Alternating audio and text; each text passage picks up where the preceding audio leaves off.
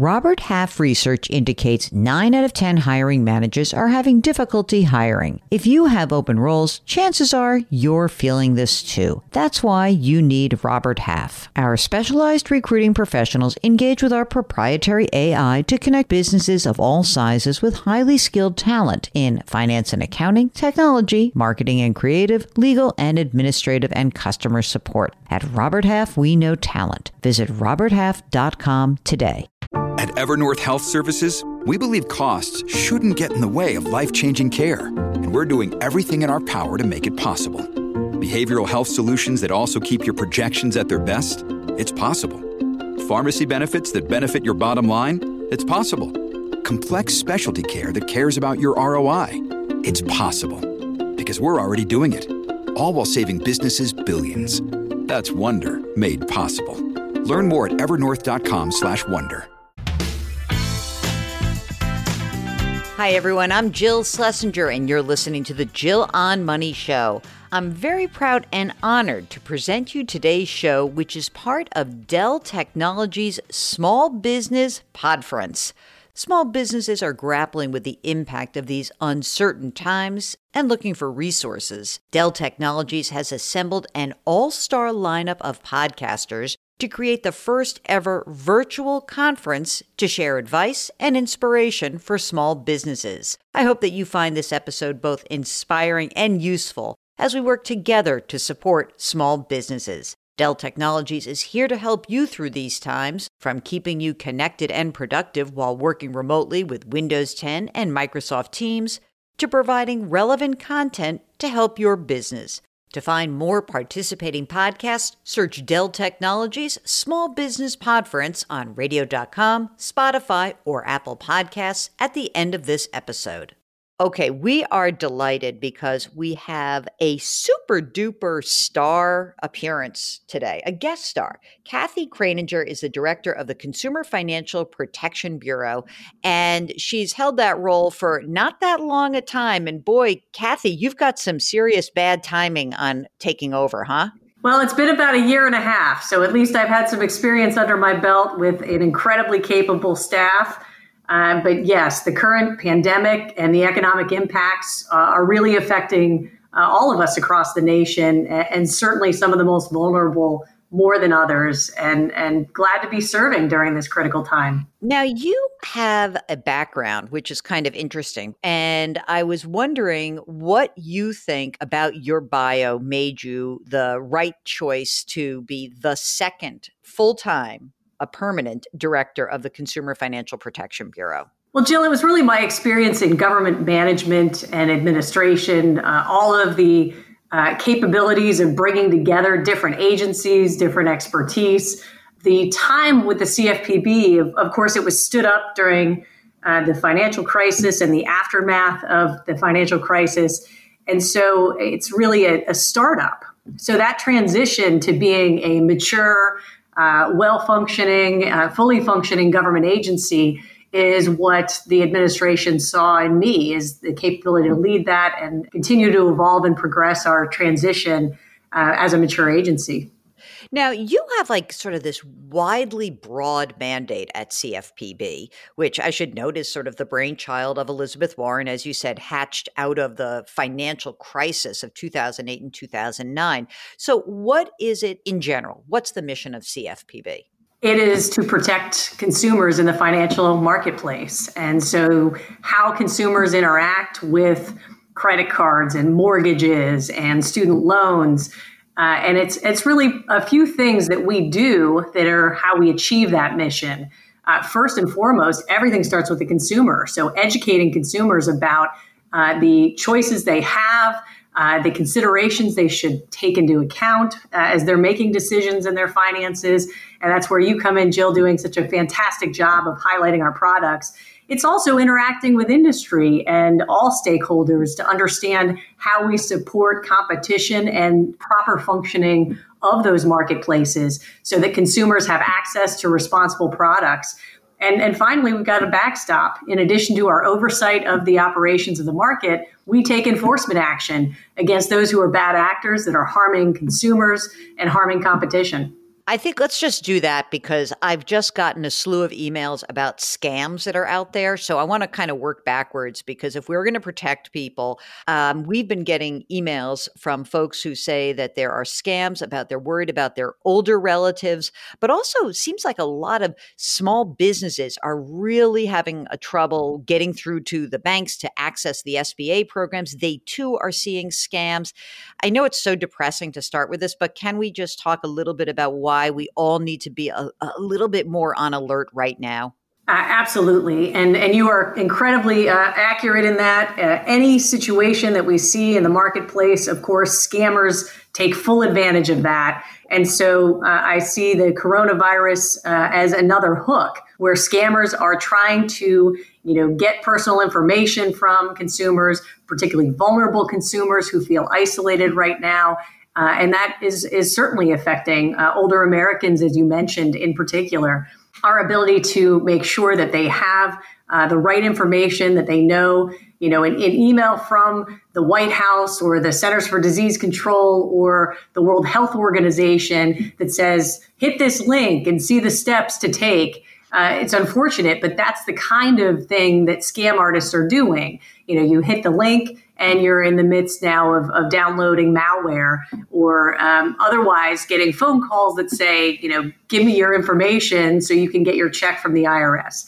The government is never going to ask you for that personal information by contacting you by phone or email. So everyone really needs to hear that message. Yeah, indeed. Let's talk a little bit about the people who are really directly impacted by the virus in terms of their financial lives. Now, the way that I got in touch with you is that I went on CBS this morning and I talked about this tool that I thought you guys had put up, which is fantastic, which is essentially a way to figure out what are the most important bills that you need to pay.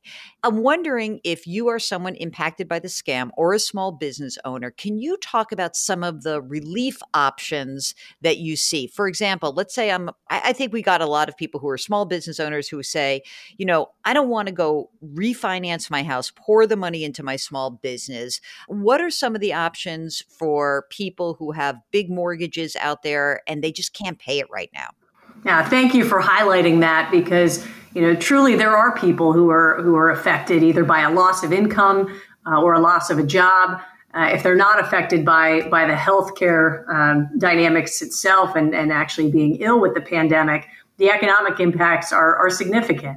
Congress and the government have provided new programs, new relief that we've got great information on our website about at consumerfinance.gov, as you pointed out. And I know you'll provide the links to your listeners here.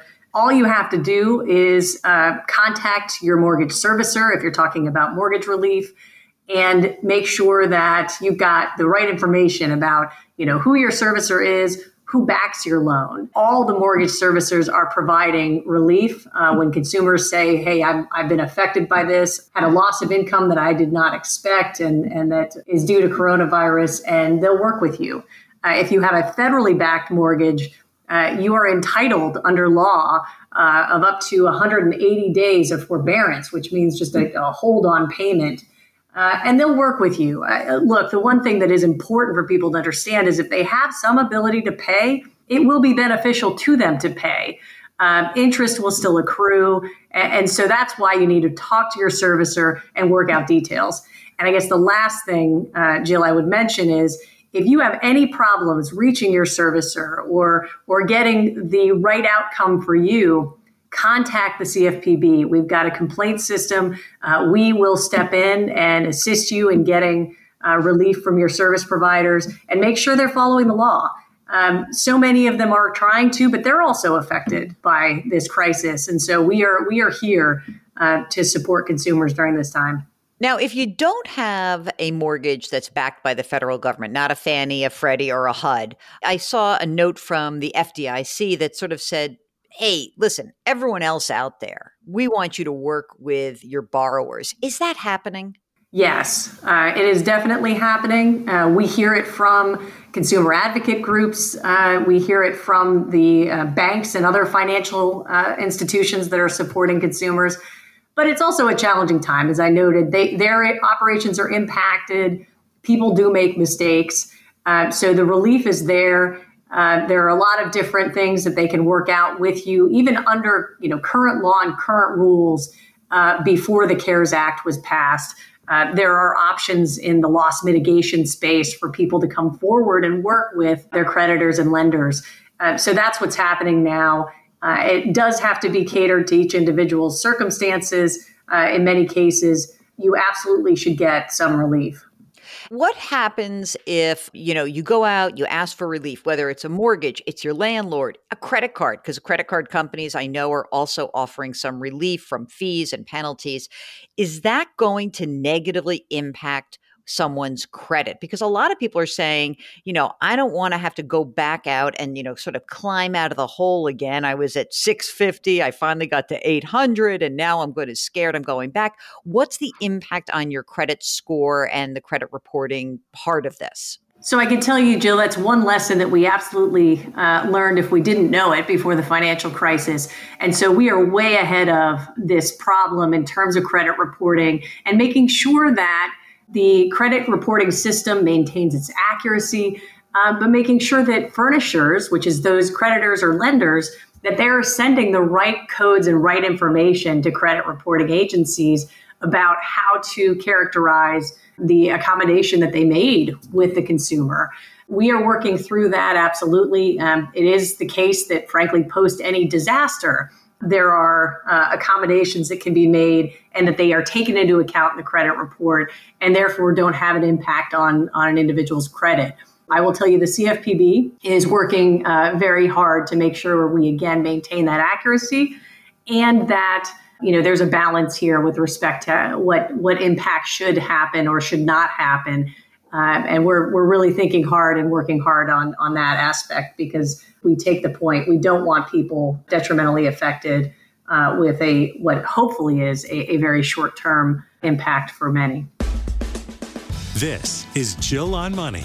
We'll get back to our interview with Kathy Kraninger, the head of the Consumer Financial Protection Bureau, in just a second. As I mentioned earlier, this episode is just one of many podcasts included in the Small Business Podference presented by Dell Technologies, a podcast conference to get inspiration on topics like fundraising, building teams, or managing a business in our current environment from top podcasts like Against the Rules with Michael Lewis, Rise with Rachel Hollis, and Ear Biscuits with Rhett and Link. For the complete lineup of episodes, visit DellTechnologiesPodference.com. And now, back to our interview with Kathy Kraninger of the Consumer Financial Protection Bureau. Kathy, when you kind of look back, 12 years ago, you were sort of in the soup at that time during the financial crisis. What lessons did we learn from 2008 and 2009 that helped us in our response to this COVID crisis? I will say the circumstances of this crisis, obviously with the underlying strength of the economy, are very different. Capital and liquidity requirements that are significantly different across the industry. But there are different players and a different mix of players in the financial services space that are giving consumers choice, but also have different underlying requirements. I'll just say, bank and non-bank players in financial services and what roles they play and what services they provide. It is a different dynamic. The CFPB is here, at least with respect to consumer protection requirements, regulating both. And so that's something that we are maintaining, making sure that we have clear requirements for those players in the space. We're on the watch there. I guess in terms of other lessons learned, we are here now paying very close attention to those interactions with consumers, providing clear information about the kinds of questions consumers can ask and should ask.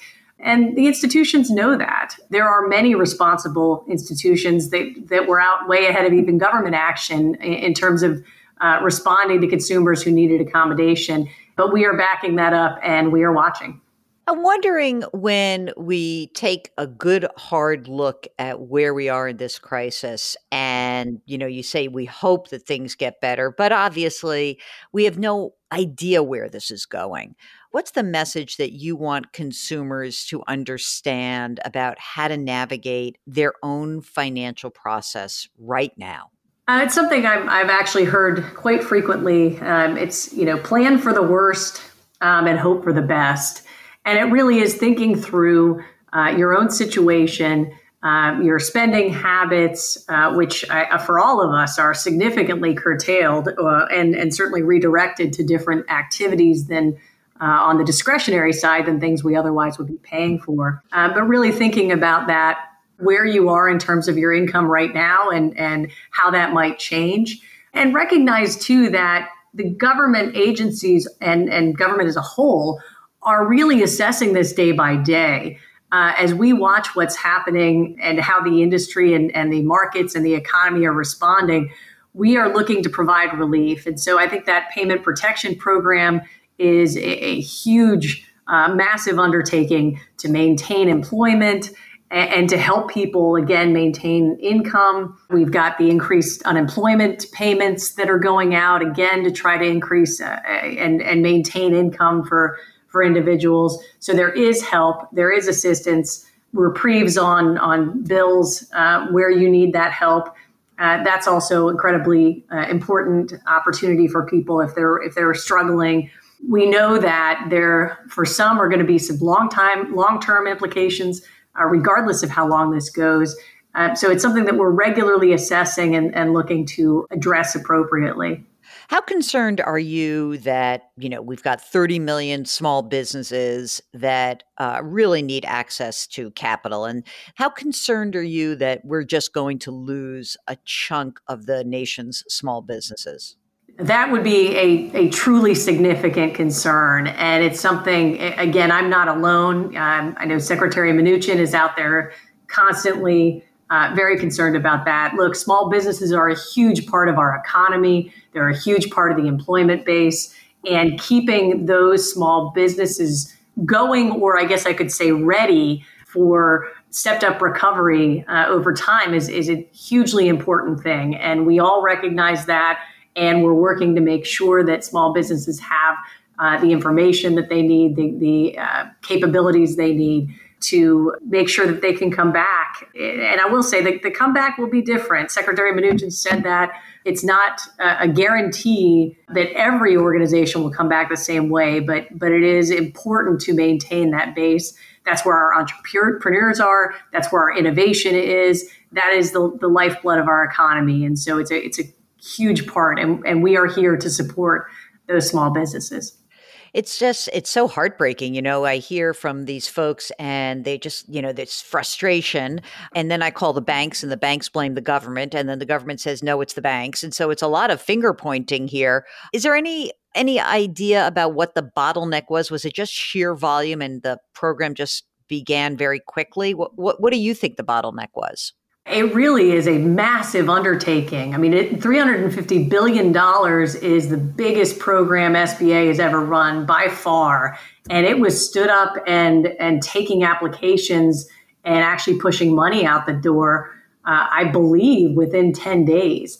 I mean, that is frankly, a tremendous, a massive success, as I think history will look back on it. So look, that's going to be huge. You've got over 4,000 lenders, many of whom have never worked with SBA and SBA programs.